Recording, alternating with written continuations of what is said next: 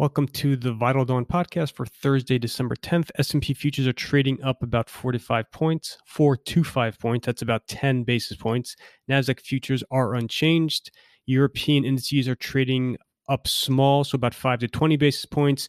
No huge distinction in terms of growth momentum in Europe this morning. Asia mostly finished in the red. So this podcast today is going to sound very similar to the last several days.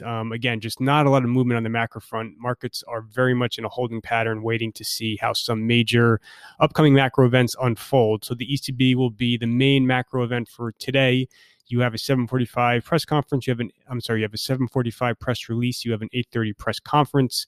Remember, the ECB has been extraordinarily explicit since the last meeting several weeks ago about what it intends to do today.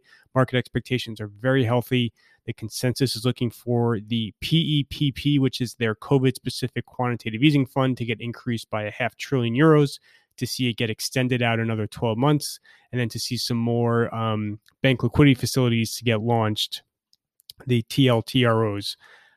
So I personally think you're going to see a sell the news type reaction in bond markets. And then in terms of how that will translate into equities, it's probably going to be, pro-cyclical value, anti-growth momentum. I just think markets have been very, very well prepared for this event. They've had more than enough time to prepare. And you've had, in Europe specifically, you've had very big rallies in bond markets there. You've seen a huge narrowing of spreads between bonds and the peripheral countries, and you've seen a divergence between Eurozone bonds and treasuries. So bond treasury yields, that gap has been expanding. So I think you're going to see Eurozone, like I said, I think Eurozone bonds will have a sell the news reaction, pushing yields higher. And then that will kind of have a pro-value effect in equities. Otherwise, again, there's just not much incremental to talk about. So Brexit, remember the big dinner last night that was being held in Brussels. Johnson was traveling to Brussels to hold last-minute talks. The deadline was moved again. So, they had been talking about how they needed to reach a deal by last night. That's now this Sunday on the 13th. We'll see what happens. They're going to continue talking over the coming days. The headlines are very mixed. So some of them are talking about how progress is occurring. Others are talking about how there are still large gaps between both sides. The pound is for sale this morning. I think there was some hope that you would get a breakthrough last night. That obviously didn't happen. So the pound is back for sale. Again, this is more a nuisance for U.S. equities. It just has not really been a major concern. I don't think it will be a major concern. Obviously, a deal would be better than no deal. But either way, I don't think it's necessarily really fatal for U.S. equities. It's just not a core area of concern. The other main topic are U.S. fiscal stimulus talks. So last week, the tenor of news was optimistic, hopeful. You saw a lot of sensible progress occurring. This week, the tenor of news has certainly turned more acrimonious, more skeptical.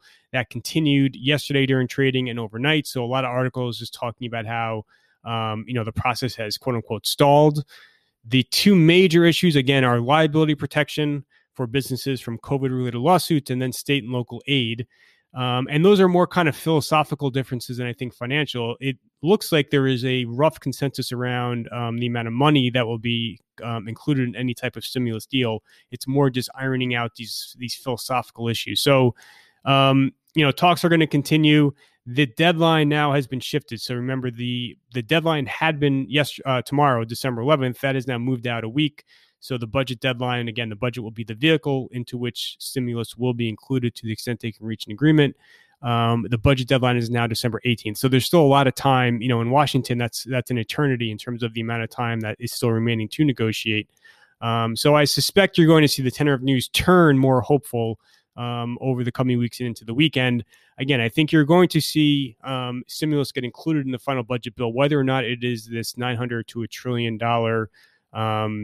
grand compromise, I think remains to be seen. It is, I think you will probably have to see some of this get broken up with a piece of it occurring during the lame duck and the rest happening after Biden is inaugurated on the 20th. And those are really kind of the main macro themes. No major economic data to talk about overnight. Nothing else all that incremental in terms of COVID. The vaccine process is moving along very, very much as expected. So you've now had two Western countries, the UK and Canada, approve the Pfizer vaccine. The US FDA advisory panel meeting is today to consider the Pfizer vaccine. You could see FDA emergency use authorization occur as soon as this weekend. And then you'll see vaccines start to get administered in the U.S. perhaps as early as Monday or Tuesday of next week. Again, all of that is very, very consistent with expectations.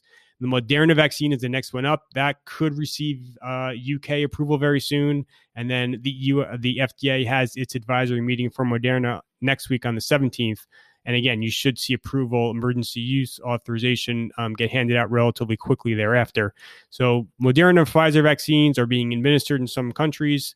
They will be administered throughout the U.S. by the end of this year. The next major data point will be the Johnson & Johnson phase 3 interim data that is due out in early January. So again, all the vaccine headlines, again, are very much unfolding according to expectations. The near-term outlook on COVID is still as grim as ever. You have very, very elevated transmissions. You have spiking hospitalizations. You have spiking fatalities. You have governments that are imposing more mitigation actions, certainly nowhere near as stringent as they were back in March or April. But that is the near-term backdrop for COVID. And those are all kind of the major themes, topics, and trends. I think what you saw yesterday in the market, obviously you had a pretty large sell-off in growth stocks. I don't think there's really too much to read into it. I wrote a lot about this yesterday in the market recap piece. Reach out to me if you need to see my broader comments. But again, it's hard to read too much into a single day. These stocks act irrationally on the way up, and they're going to act irrationally at times on the way down. They move very large amounts for very little fundamental reasons. There's obviously a huge psychological component given the valuations that these things trade at. So that is tech. Looking out on the calendar for today, you have a bunch of events. So obviously the ECB, we already talked about. U.S. jobless claims at 8:30. You have a bunch of earnings. Adobe and Ciena are the big ones this morning. After the close, you have Avago, Lululemon, Oracle, and others. Disney will have its big streaming analyst meeting that starts after the close. And then, like I said before, you have the Pfizer FDA advisory panel meeting today as well.